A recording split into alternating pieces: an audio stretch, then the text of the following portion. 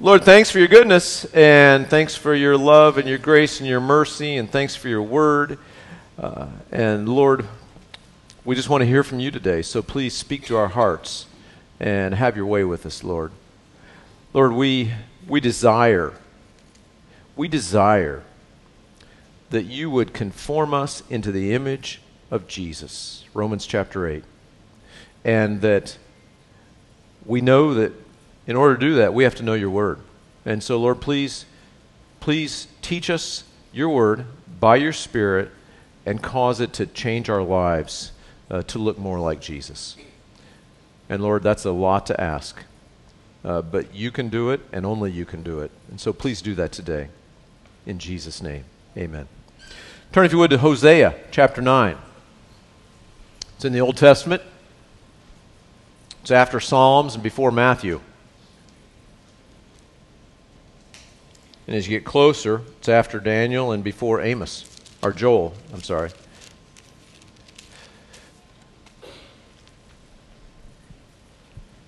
Hosea chapter 9. Lord willing, we're going to read 9, 10, and 11 today.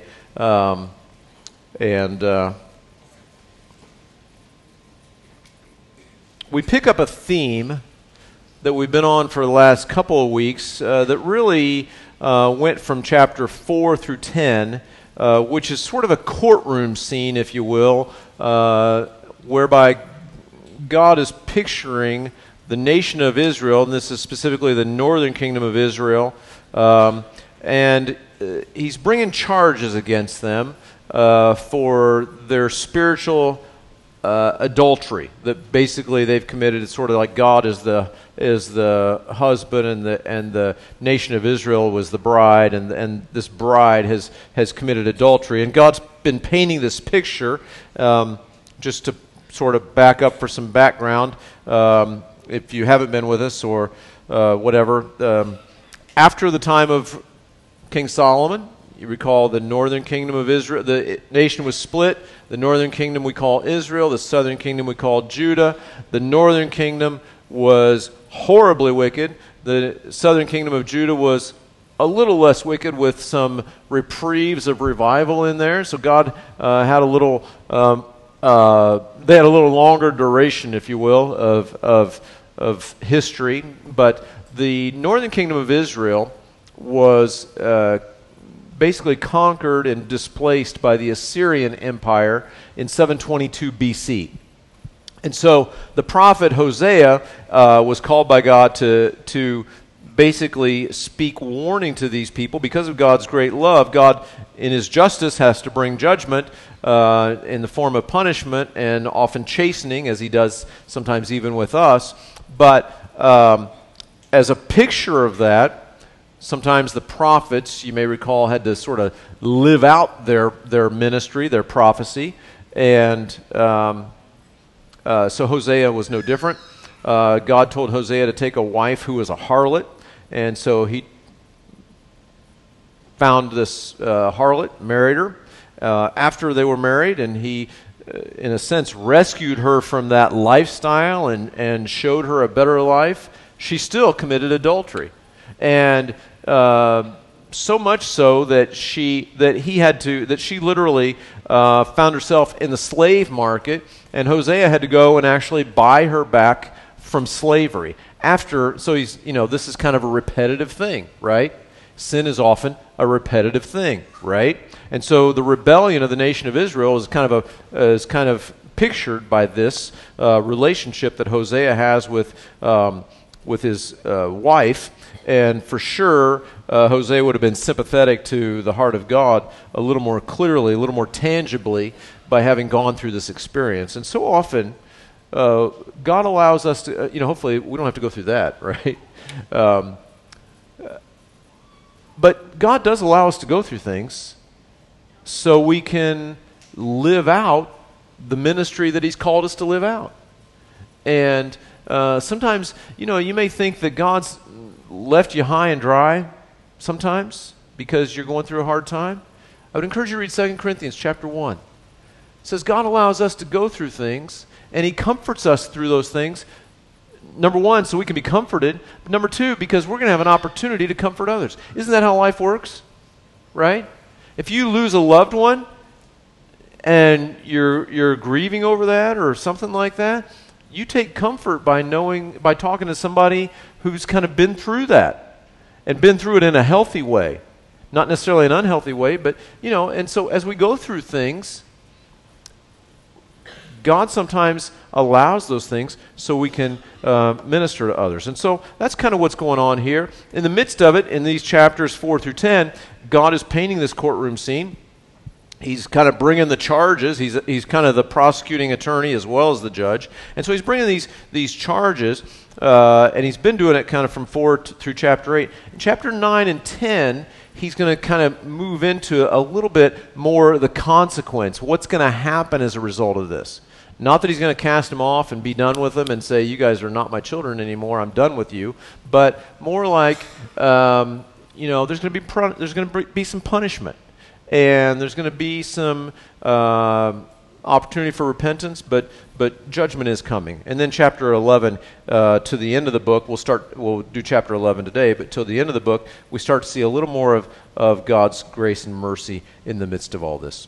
So, with that, chapter 9, verse 1, do not rejoice, O Israel, with joy like other peoples, for you've played the harlot against your God. You've made love for hire on every threshing floor. The threshing floor and the winepress shall not feed them, and the new wine shall fail in her. Now, the threshing floor and the winepress, those are places of harvest, right?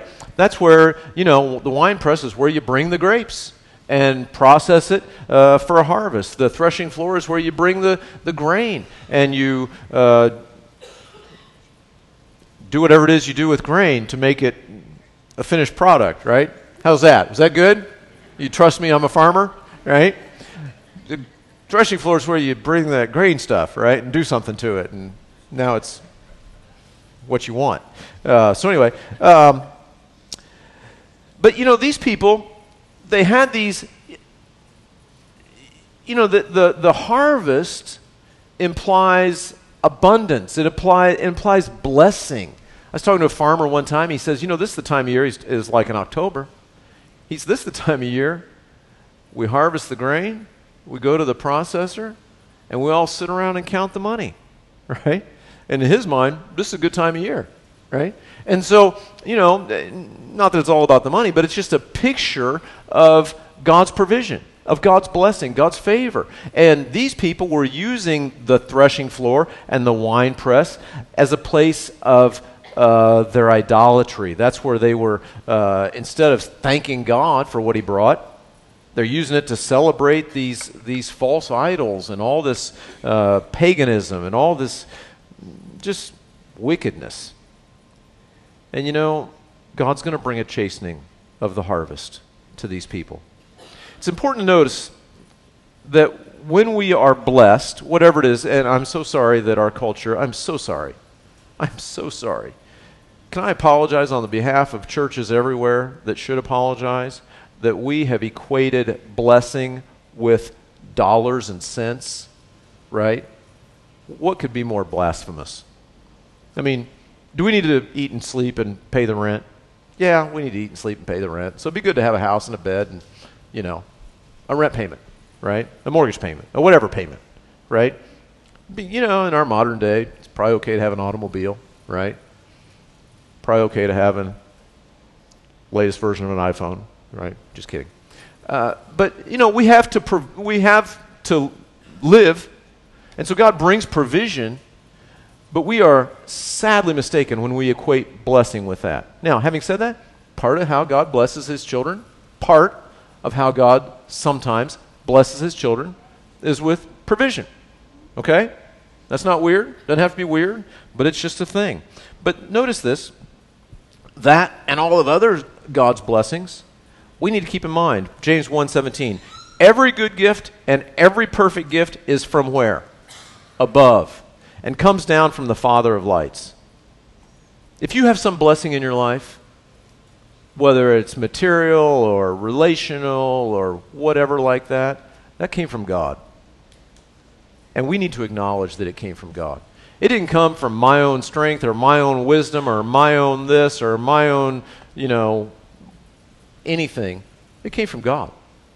So whatever we have that is a blessing, that we might consider a blessing, we need to acknowledge that from God and honor God accordingly. So these people, they had these threshing floors, the wine presses, the place of provision.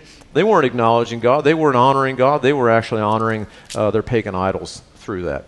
Verse 3, they shall not dwell in the Lord's land, but Ephraim shall return to Egypt and shall eat unclean things in Assyria. So again, we've mentioned this before, just for clarity.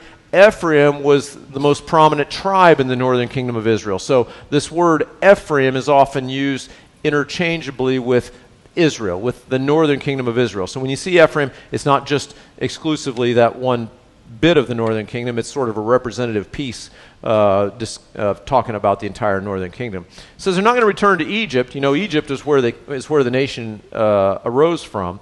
I'm sorry, they shall return to Egypt. It's where they came from, but they're going to primarily go to Assyria. The Assyrians are going to scatter them. They're going to come in. They're going to bring their military might, and they're going to scatter the nation of the northern kingdom of Israel. Some of them are going to flee to Egypt. That's where the Jewish people always seem to turn for worldly strength. But the point is, they're not going to dwell in the Lord's land. Can you notice this? The Lord's land. Where do we live today? You live on your house? You live in your house? Well, sort of. Might be owned by you and the bank. Might be owned by whatever, but really, it's the Lord's land. They shall not dwell in the Lord's land. I like the idea that, you know, we see that description in the scripture that Abraham was a pilgrim, right? He always dwelt in tents. And you know, we dwell in fancy tents. But we would do well to think of them as tents. On God's land. We're renters. We're not owners. We're renters. It's God's land. Everything we have is God's. We're just stewards of it. Verse 4. They shall not offer wine offerings to the Lord, nor shall their sacrifices be pleasing to him. It shall be like the bread of mourners. All who eat it shall be defiled, for their bread shall be for their own life. It shall not come into the house of the Lord. What will you do in the appointed day? That be in the feast days, and in the day of the feast of the Lord. So you have to understand, and if you like this, then great. If you don't, bear with me. But a lot of what we're going to cover in these chapters particularly is sort of a review of the Jewish culture, sort of a review of the Jewish history, of their biblical history, of our Old Testament history. And so, but I love that God kind of pulls this together, right? Why does God give us the Bible? So we can look back and learn from the lessons of our predecessors, right? And they were no different. So they had predecessors that were, you know, to the left of what we're reading here in the Bible, right? And so they had that, we have that, we get to learn from that, they got to learn from that. They at least had opportunity to learn from that. And so God's just going to remind them of some of those things. He said, you know, by the way, one of the things in the Old Testament law was they had to have these Jewish feasts. And so they're mixing together the Jewish feasts and their pagan worship and you know, a little bit of the God of the Bible and a little bit of Baal and Molech and all these other false gods and this sort of obsession with sensuality and this obsession with idolatry and all this kind of stuff. Oh, and by the way, the Jewish holidays, right? And God's like, you know, that feast day, right? That appointed day, the Jewish holidays, don't bring your bread for that, right? I'm not interested in being mixed in with all that other stuff. Verse 6, for indeed they are gone because of destruction. Egypt shall gather them up. Memphis shall bury them. Nettles shall possess their valuables of silver. Thorns shall be in their tents. Now, Memphis was a city in Egypt. It's not, it was before Elvis. So Memphis was a city in Egypt. I had to do that. I couldn't resist. Just came out. So Memphis was a city in Egypt. Basically, the land is going to be desolate, is the bottom line, right? There's going to be thorns and briars. It's just going to be desolate and abandoned. It's going to be a sad place. You know, at one time, it was described as the land of milk and honey. You ever notice that? At one time, spies went in there and said, oh my goodness, you can't believe this land. It's lush. It's lush. But there's giants there. We can't take it. And then they kind of, and basically there's all this description throughout all the Old Testament that this land was so, there's something about that land. Even today, there is something about that land. Prophetically, there's something about that land. It's a crossroads of 3 continents, right? And even geographically, and there's within the nation, it's a crossroads. It's amazing. It's amazing. And yet, for a time of chastening, it's going to be desolate. Verse 7, the days of punishment have come. The days of recompense have come. Israel knows. The prophet is a fool. God's speaking sarcastically here. Remember when he told Job? He said, hey, Job, remember at the end after Job and his friends have been ranting for 30-some chapters about their own perception of theology and who God is, and then at the end God, opens up and speaks and says, by the way, where were you when, I created the world? You know. Come on, Job. So what about the behemoth and the Leviathan, the great sea creature and the dinosaur? I'll just say it out loud. The dinosaur. And where were you when I created all that, right? And so he's saying kind of the same kind of thing here. Israel knows. The prophet is a fool. The spiritual man is insane, because of the greatness of your iniquity and your enmity. And so God is truly being here sarcastic. So the day of punishment is coming. He says, hey, Israel knows everything. The prophet, he's a fool.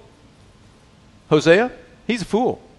Israel knows everything. Sinful Israel knows everything. The spiritual man, he's insane. God's saying, you guys have your idea of, catch this now. God says, you guys have your idea of who's wise and who's crazy fundamentally backwards. Fast forward. 2023. America. How are Christians depicted in the news? They're nuts. You guys are nuts. All you believe is those crazy conspiracy theories. Right? I won't even start to tell you which ones are true and which ones aren't. Because you're crazy. Right? The secular people are the smart ones. Right?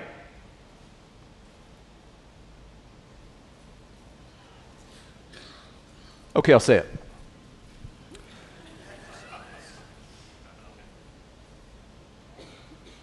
It's crazy that this is controversial. It's crazy I have to pause for 5 seconds before deciding if I want to say this. I've said it before, so it's already on tape. We live in a world where smart people say, follow the science, man. And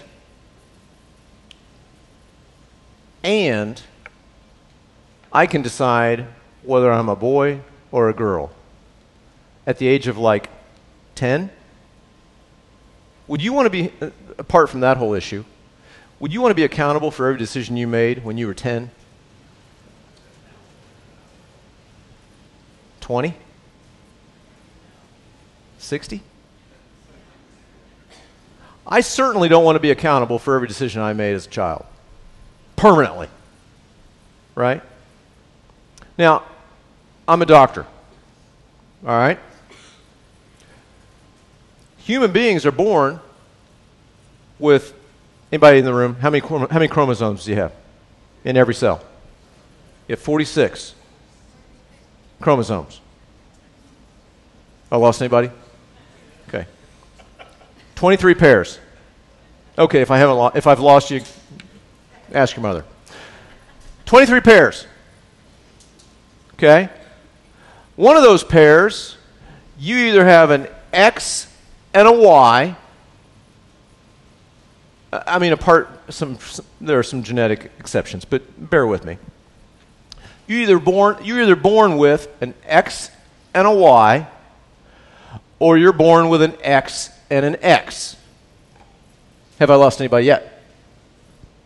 I've lost all of society. I've lost a Supreme Court justice who can't answer the question, what's a woman?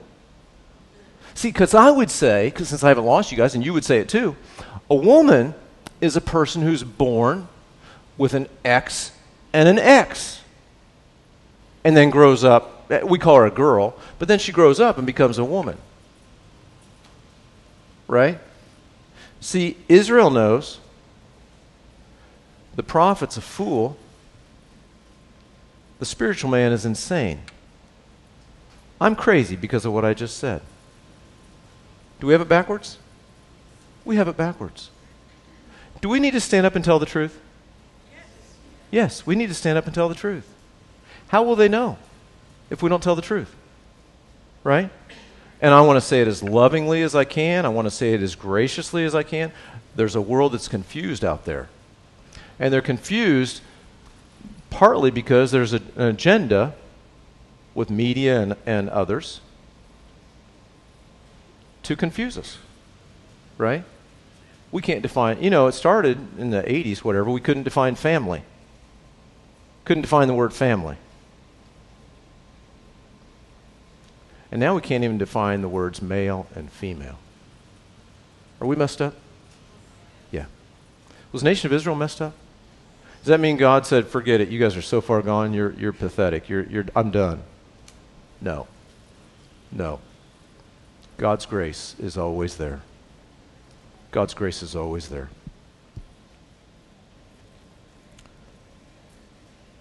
Our wisdom must come, please catch this now. Our wisdom must come from God and His Word. From God and His Word. His Word says, we read it on Wednesday night, His Word says this, all Scripture, how much?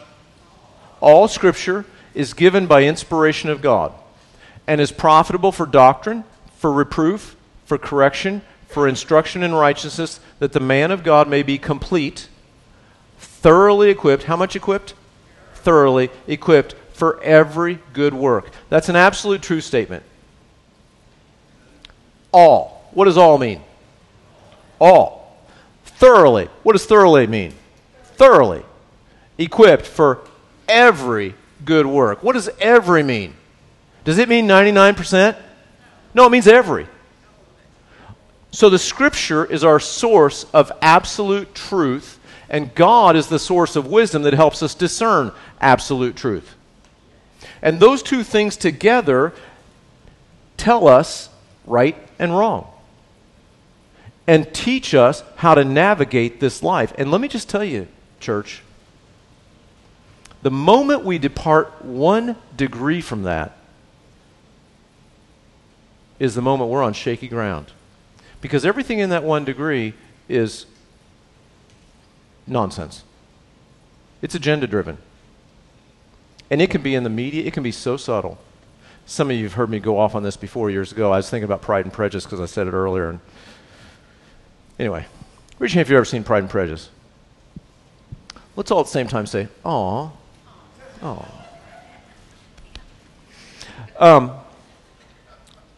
There are 2 idiots in that movie. Check this now. There are 2 idiots in that movie. Who are they? Somebody's seen it. Name one of them. The mother.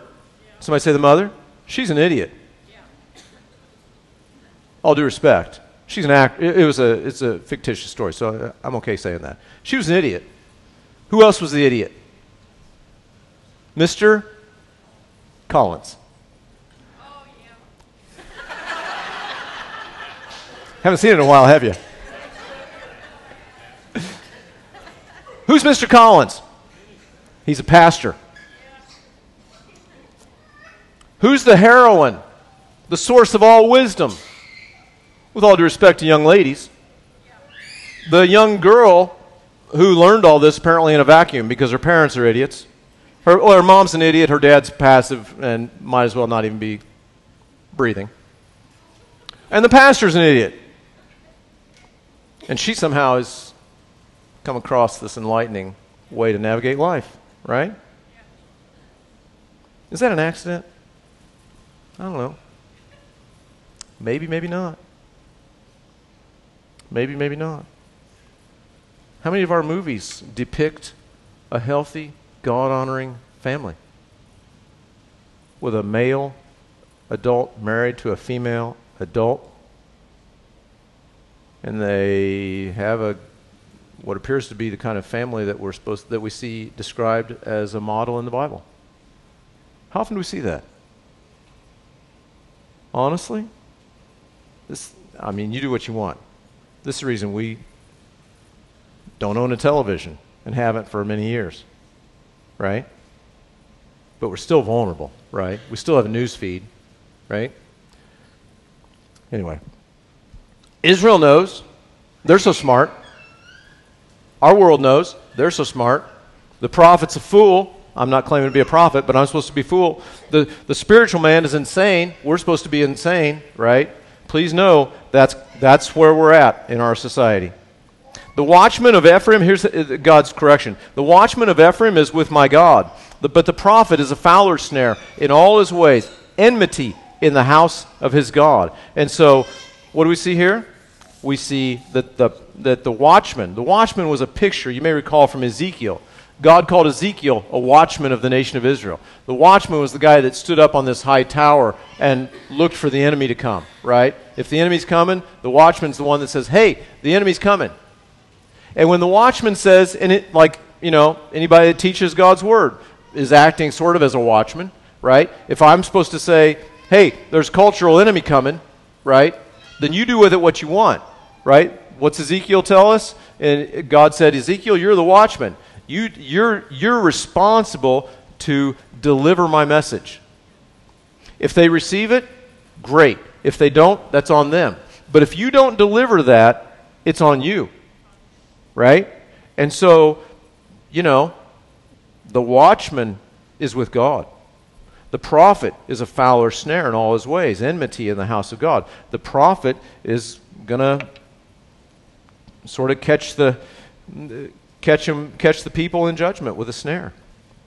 He says they are deeply corrupted, as in the days of Gibeah. He will remember their iniquity. He will punish their sins. Now, again, this is and we're going to read this twice today, this story. Or not the story, but a reference to the story. The story refers back to Judges chapter 19. The men of the area that was called Gibeah in the book of Judges. Now, I mentioned a week or two ago, the book of Judges was hallmarked by the very last verse, which was kind of repeated through the book. It says that was repeated, said, "In those days there was no king in Israel. Everyone did what was right in their own eyes." And today, we have a president, we have a governmental system, all of that. But we really don't have a spiritual king in our culture today. Is that fair? Everyone does what's what? Right in their own eyes. That should be concerning to us. Why? Because we have the historical example of what happens in those times. In those days, there was no king in Israel. Everyone did what was right in their own eyes. And as you read this story, you see this pattern of the nation of Israel. They get fat and sassy, right?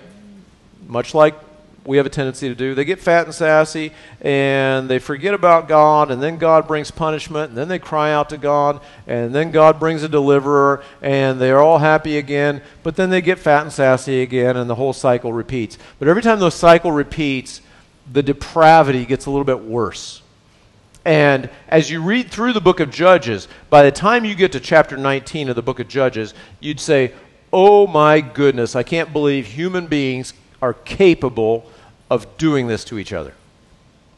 And that's, I won't tell you, I mean, it's frankly too graphic to go into in this context. But it's a graphic story of some men from the tribe of Benjamin in the area of Gibeah. They commit this horrific crime, and the people of the tribe of Benjamin, who were supposed to sort of administer justice, failed to do so. They failed to hold these guys accountable. And so the rest of the nation of Israel went to battle against the men of Benjamin because they failed to hold these wicked men from their own tribe accountable. So you have this sort of governmental layer, if you will. And so the nation starts to fight off the nation of the tribe of Benjamin to the point that the tribe of Benjamin almost got eliminated. And so what's God saying here? All that to say is God is bringing them back to their historical mindset that was a horrible time.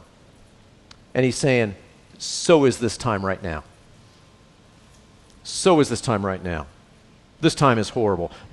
They are deeply, the times that we're living in now, Hosea would say, are deeply corrupted. The people are deeply corrupted, as in the days of Gibeah. Like it was back in Judges chapter 19. It's that bad. And God cannot ignore it. God says, I found Israel like grapes in the wilderness. I saw your fathers as the first fruits on the fig tree in its first season. But they went to Baal Peor and separated themselves to that shame. They became an abomination like the thing they loved. Again, a bit of Israel's history. Again, a relevant application for us today in our world, right? The men of Baal Peor. Rewind the story. You remember Balaam? Remember Balaam? Yeah. The talking donkey, right? The Israelites are coming in. They came out of Egypt, right? They wandered in the desert for 40 years. They're about ready to come into the nation. They knock off Sihon, king of the, I believe, Amorites, and Og, king of Bashan, or the other way around, I forget. But anyway, they knock off two pretty powerful kings. And the next guy on the menu is Balak, the king of Moab. And Balak, the king of Moab, looks at all this massive Israelite campers, about 3 million of them, coming across the landscape, and he kind of flips out a little bit. And he notices, oh, by the way, they just conquered two kings that I know are pretty powerful. And so here's what I'm going to do. There happens to be this soothsayer guy named Balaam. And Balaam has this sort of thing he can do. Whoever he blesses gets blessed, and whoever he curses gets cursed. And many of you know the story. I'll try to spare some of the details. But Balaam, after going back and forth, and Balaam is a covetous man, by the way. Balaam wants the money that King Balak is offering him. That's the bottom line. That's all that's driving him. He wants the money. And so he goes back. Balak, the king, brings him. But Balaam says, I can only say, out of my mouth can only come what God tells me.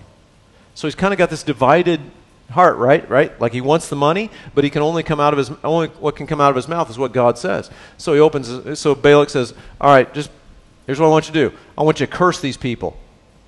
And he opens his mouth, and out comes this great blessing of the nation of Israel, right?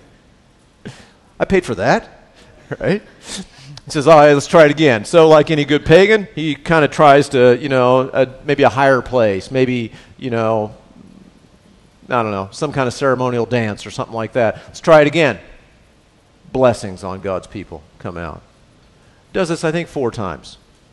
Finally, the 4th time, I think, is prophetic for the end times in this nation. But anyway, that's another story. So, Balaam still wants the money, right? Balaam tells Balak, tell you what, these people, their God is real. And you can't fight them like that. But I'll tell you a little thing I know about them. Their God is also holy and just. And you can destroy them from within. So here's what you do. You get your Moabite women, and you get them to sort of engage the Moabite men in unhealthy ways. And as that's going on, make sure the Moabite women bring out their pagan objects, their pagan idols, and these men, frankly, in the heat of the moment, they'll worship anything. And you get them to worship these pagan deities in this context, and guess what? That'll be pretty much the same as cursing them. And that happened at a place called Baal Peor. So when Hosea writes it, and so what happened? That's exactly what they did, and God brought a great punishment. Great plague came upon the nation of Israel during that time. And so God's saying, you know what? Just like those days in Baal Peor, right? This is going to be like now. And notice this. Can I tell you this? The capacity of a people or a nation or a civilization to self-destruct from the inside by sin may, in fact, if that story is any historical warning for us, the capacity of a nation or a civilization or a society to melt down from within might be a greater threat than any foreign military threat. Could it be? Could it be that we could destroy ourselves? Every bit as much of a reality as some outside force can destroy us? Again, please, I'm not making any prophetic statements. I'm just studying history. Okay? I'm just studying history. But it's a lesson to be learned if we'll heed. Verse 11, as for Ephraim, their glory shall fly away like a bird. No birth, no pregnancy, and no conception. No proliferation of the people, if you will. Though they bring up their children, yet I will bereave them to the last man. Yes, woe to them when I depart from them. Just as I saw Ephraim like Tyre, planted in a pleasant place, so Ephraim will bring out his children to the murderer. Give them, O Lord, what will you give? Give them a miscarrying womb and dry breasts. So they will cease to proliferate as a nation, just like the nation of Tyre did, which was also had been prosperous at one time. Verse 15, all their wickedness is in Gilgal. There I hated them because of the evil of their deeds. I will drive them from my house. I will love them no more. All their princes are rebellious. Ephraim is stricken. Their root is dried up. They shall bear no fruit. Yes, were they to bear children, I would kill the darlings of their womb. My God will cast them away because they did not obey him, and they shall be wanderers among the nations. Those sound like harsh words. But the reality is, Gilgal had become a place of idolatry. Again, a reference here that he gives us from their culture. God hated the sin that was represented by that place, right? And again, we've talked about in the past, there's sort of God's relationship with us as individuals. There's God's relationship with nations. God loves every human being that's ever lived. So it says here, I hated them, right? God hates what the nation is doing. God can love individuals. God does love individuals. God loves all individuals. Please don't miss that. God loves all individuals. But he sometimes hates the direction that a nation will go. Chapter 10. Israel empties the vine. He brings forth fruit for himself according to the multitude of his fruit. He has increased the altars according to the bounty of his land. They have embellished his sacred pillars. And so, again, they take the blessings of God and they spend them, they kind of use up for their idolatry. Again, something that should not be happening. Their heart is divided. Their heart is divided. Their heart is divided. Now they are held guilty. He will break down their pillars, their altars. He will ruin their sacred pillars. Can I tell you this? You know, again, they celebrated Jewish holidays. They celebrated the God of the Bible, but they also celebrated their pagan deities, right? When Jeroboam set up an altar in Bethel and an altar way up in Dan, up in the northern part, right? They still worship the God of the Bible. They just said, you know, this is. They didn't say this is not the God of the Bible. They just said, you know, this is an alternative for you. This is another option, right? And so their heart was divided.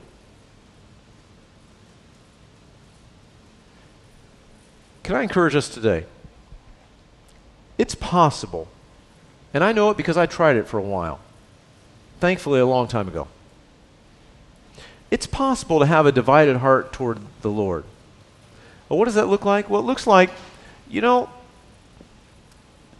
deep down in my heart of hearts, I believe this God thing, sort of.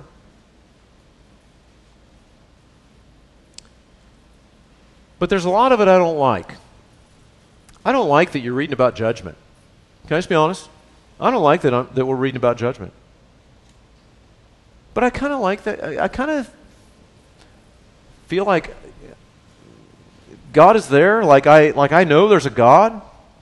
Like I believe there's a God. And yet I don't like the judgment part. There's a lot of parts that are confusing to me. And there's a lot of parts of my life that, I just don't want to let go of. And so I find myself a little bit torn, frankly. There's a part of me that wants to, do right. And there's a part of me that loves taking good care of me.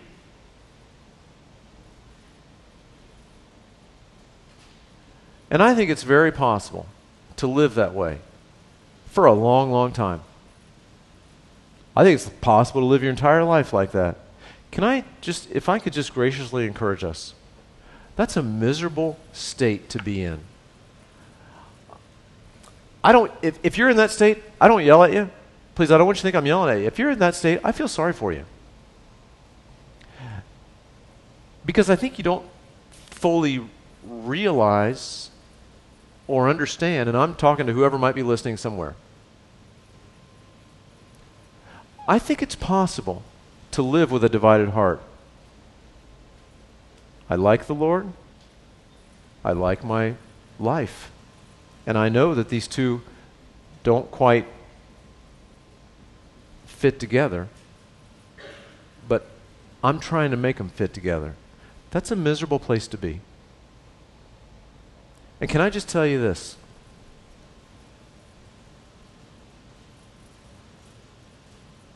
I've tried it.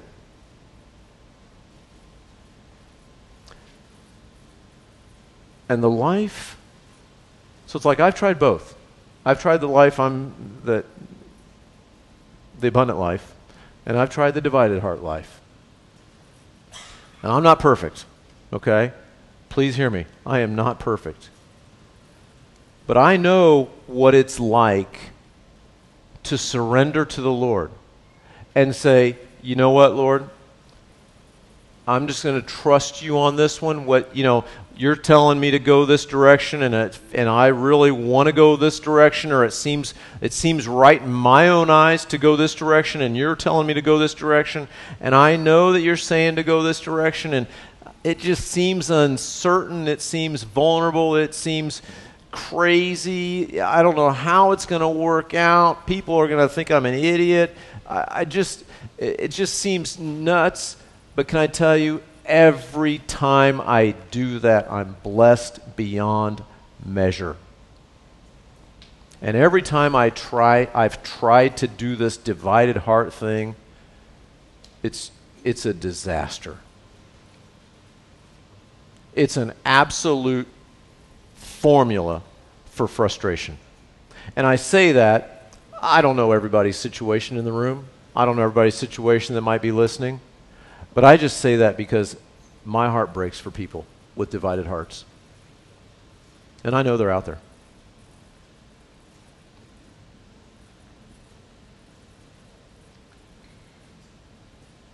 God wants to be your best friend. God wants to be your source of satisfaction. God wants to be everything you need. God even made it all available. He laid it out for us like a buffet line. And so often we go through and we say, I'll take a little bit of that, and a little bit of me, and a little bit of that, and a little bit of me, and a little bit of that, and a little bit of me, and we wonder why we're unhealthy. We scratch our heads why we're unhealthy.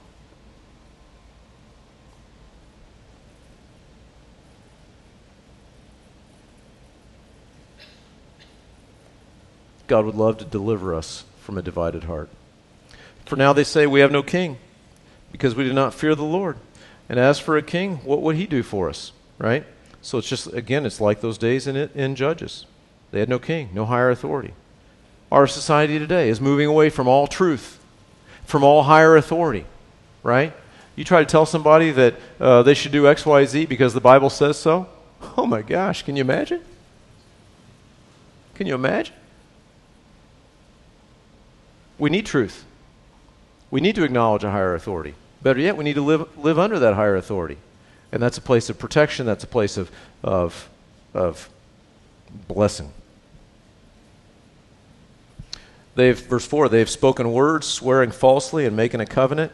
Thus judgment springs up like hemlock in the furrows of the field. And so, again, a hallmark of a society like this is the lack of integrity. So judgment springs up. The idea, the Hebrew is lawsuits are abounding. Lawsuits are abounding. By the way, we're not going to get to chapter 11. So those of you who are nervous, you be honest with me. You be honest with me. You be honest with me.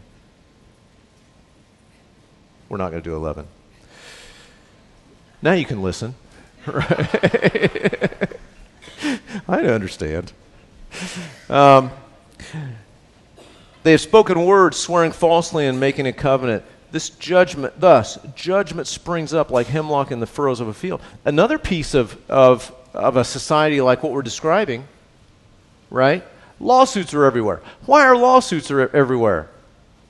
Because we have no integrity. What happens if a society just decides there's no absolute truth? Where's integrity there? It's gone. Integrity and schmegrity, who cares? It's gone.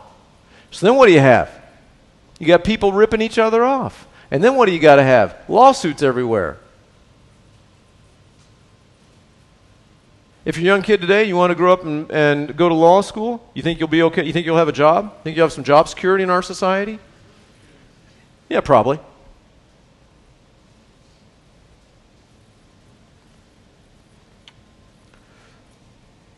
Lawsuits spring up because integrity goes away. Verse 5. The inhabitants of Samaria fear because the calf of Bethaven, for its people mourn for it, and its priests shriek for it, because its glory has departed from it. The idol also shall be carried to Assyria as a present for King Jareb. Ephraim shall receive shame, and Israel shall be ashamed of his own counsel. So some say that King Jareb was another name for one of the Assyrian kings. But the reality is Samaria was the capital of the northern kingdom of Israel, by the way. When the kingdom was divided, Samaria was the capital of Israel, Jerusalem was the capital of Judah. And you recall when Jeroboam set that up, we talked about this earlier. He sets up this an altar in Bethel, what was called Bethel, because Bethel, the name means house of God. God now calls it Bethaven because Bethaven means house of wickedness. They've changed house of God. Literally the location that was called house of God, he's now calling house of wickedness. And so they put up these golden calves, and guess what? They were there for the duration of the northern kingdom of Israel until, by the way, the Assyrians come and they haul those calves away, right? And I love what Damien Kyle always says, if you have a God that can be carried away, you got the wrong God. If you have a God that you have to preserve, if you have a God that you can create, if you have a God that you're not sure if he's going to be there tomorrow or not, you got the wrong God. If you got a God that the enemy nation can come in and load up on their horses and carts and haul them away, you got the wrong God. As for Samaria, her king is cut off like a twig on the water. Also the high places of Avon, the sin of Israel, shall be destroyed. The thorn and thistle shall grow on their altars. They shall say to the mountains, cover us, and to the hills, fall on us. So he's saying, the Assyrians are going to come. The king is going to be like a twig on the water. How strong is a twig on the water? Not very. Soggy twig? Not very strong. Right? And when the people come, when the Assyrians come, the citizens of the nation of Israel, they're going to say to the mountains, please cover us, and to the hills, fall on us. They're going to say, I wish I were dead. Because the torture of the Assyrians, the Assyrians were famous for their brutality. And so God says, judgment is coming. It's coming so harsh from the Assyrian nation that you're going to wish the mountains would just fall on you and put it all to an end. O Israel, you've sinned from the days of Gibeah. Again, a reference to that story in Judges 19. You've sinned from the days of Gibeah. There they stood, the battle in Gibeah against the children of iniquity did not overtake them. When it is my desire, I will chasten them. Peoples shall be gathered against them. When I bind them for their two transgressions, Ephraim is a trained heifer that loves to thresh grain, but I harnessed her fair neck. I will make Ephraim like a plow. Judah shall plow. Jacob shall break his clods. And so again, another sort of word picture. We've seen several word pictures throughout these chapters. This is a word picture of, if you're a heifer in those days, threshing grain was kind of a cush job, right? You walked around this threshing floor and you pulled sort of this, harrow thing, right? And you threshed the grain. It was easy peasy for a heifer, right? But he's saying that's kind of what it's been like, but it's going to be more like the heifer gets yoked to another cow or ox or whatever, and now they got to plow dry, hard dirt, and it's not going to be good. It's not going to be good. Verse 12. Look at this in the midst of all this. Sow for yourselves righteousness, reap in mercy. Break up your fallow ground, for it is time to seek the Lord till he comes and rains righteousness on you. In the midst of all this seemingly harsh warning to the nation, I love this. God sticks this in the middle. What is it? It's an opportunity to repent. And again, this is available to anyone. If we find ourselves, I don't really have a king like, a higher authority. I don't really have a source of absolute truth. I'm kind of living a divided heart. I'm kind of doing my own thing. Sort of, what I'll do? I'll get around to following God sometime when I'm old. Like in my 60s, right? I'm going to follow God. I'll be serious about God then. But right now, I'm just having my fun, right? Well, number one, let me tell you this. Serving God is a lot more fun. I've tried both. Serving God's a lot more fun. But number two, we miss out on so much. And yet, he wants us to repent. He wants us to repent.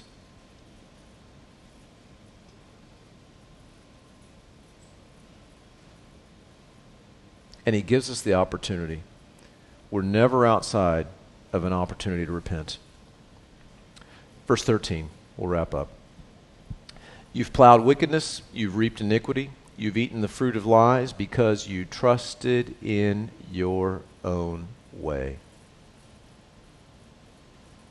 In the multitude of your mighty men, therefore tumult shall rise among your people, and all your fortresses shall be plundered, as Shalman plundered Beth Arbel in the day of battle, a mother dashed in pieces upon her children. Thus it shall be done to you, O Bethel, because of your great wickedness. At the dawn, the king of Israel shall be cut off utterly.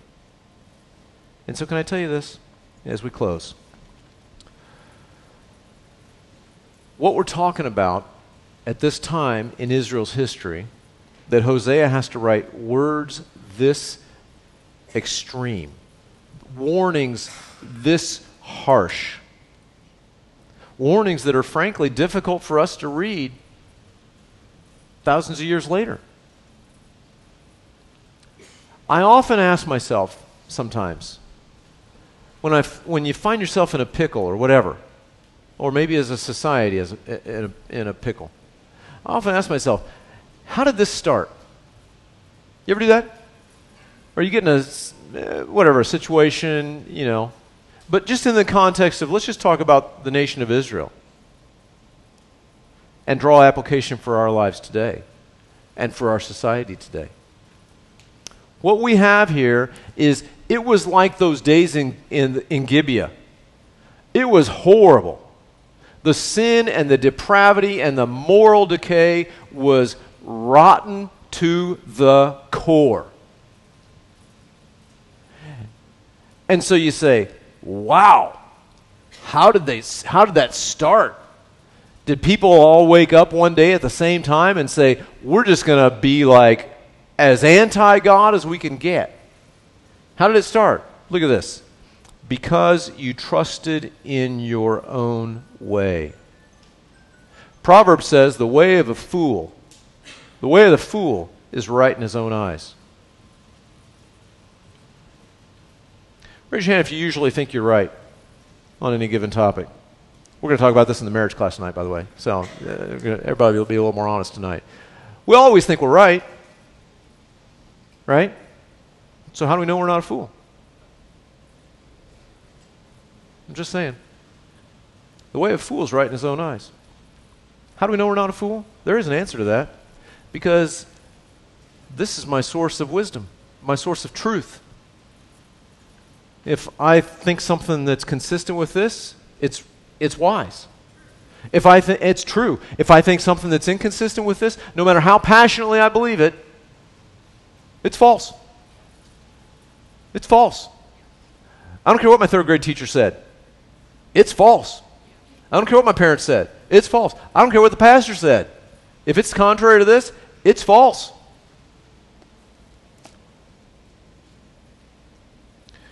Because you trusted in your own way was the starting point, and the end point is the depravity that we're reading about this morning. Be careful. Be careful. Proverbs 3, and we'll close. You know what it means when a pastor says, in closing? Absolutely nothing. Except now. Proverbs 3. Trust in the Lord with all your heart. Another absolute statement. And lean not on your own understanding. In all your ways acknowledge him, and he will direct your paths. There's a reason that's a familiar proverb. But you know, there's a long time, again, as I said. What I really wanted to do was trust in the Lord with most of my heart, some of my heart. The part of my heart that I don't really feel that strongly about. Doesn't work that way. It's a formula for frustration. God still loves us through that. God's grace is always there through that. But God wants more of a relationship with us than that. He doesn't want religious service. That's what they offered at those cows at Bethel and Dan. That was religious service. He didn't want our religious service, those holidays. He didn't want us to say, well, I celebrate Christmas and Easter. He wants our lives. He wants to be our best friend. And he made it all available to us because he loves you. If at any time we get confused, keep in mind, he loves you, and that drives everything. Let's pray. Lord, we do thank you for your goodness. We thank you that you're just, and even though sometimes we don't fully understand that, and it seems like a lot to go through, we know that your purposes are good. We know that us trying to figure out the world doesn't work. We know that us trying to figure out even our own lives doesn't work. And yet, Lord, we know that you love us. For you so loved each and every one of us that you gave your only begotten Son so that whoever of us should believe in you, we wouldn't have to perish. So, Lord, help us to live undivided hearts toward you.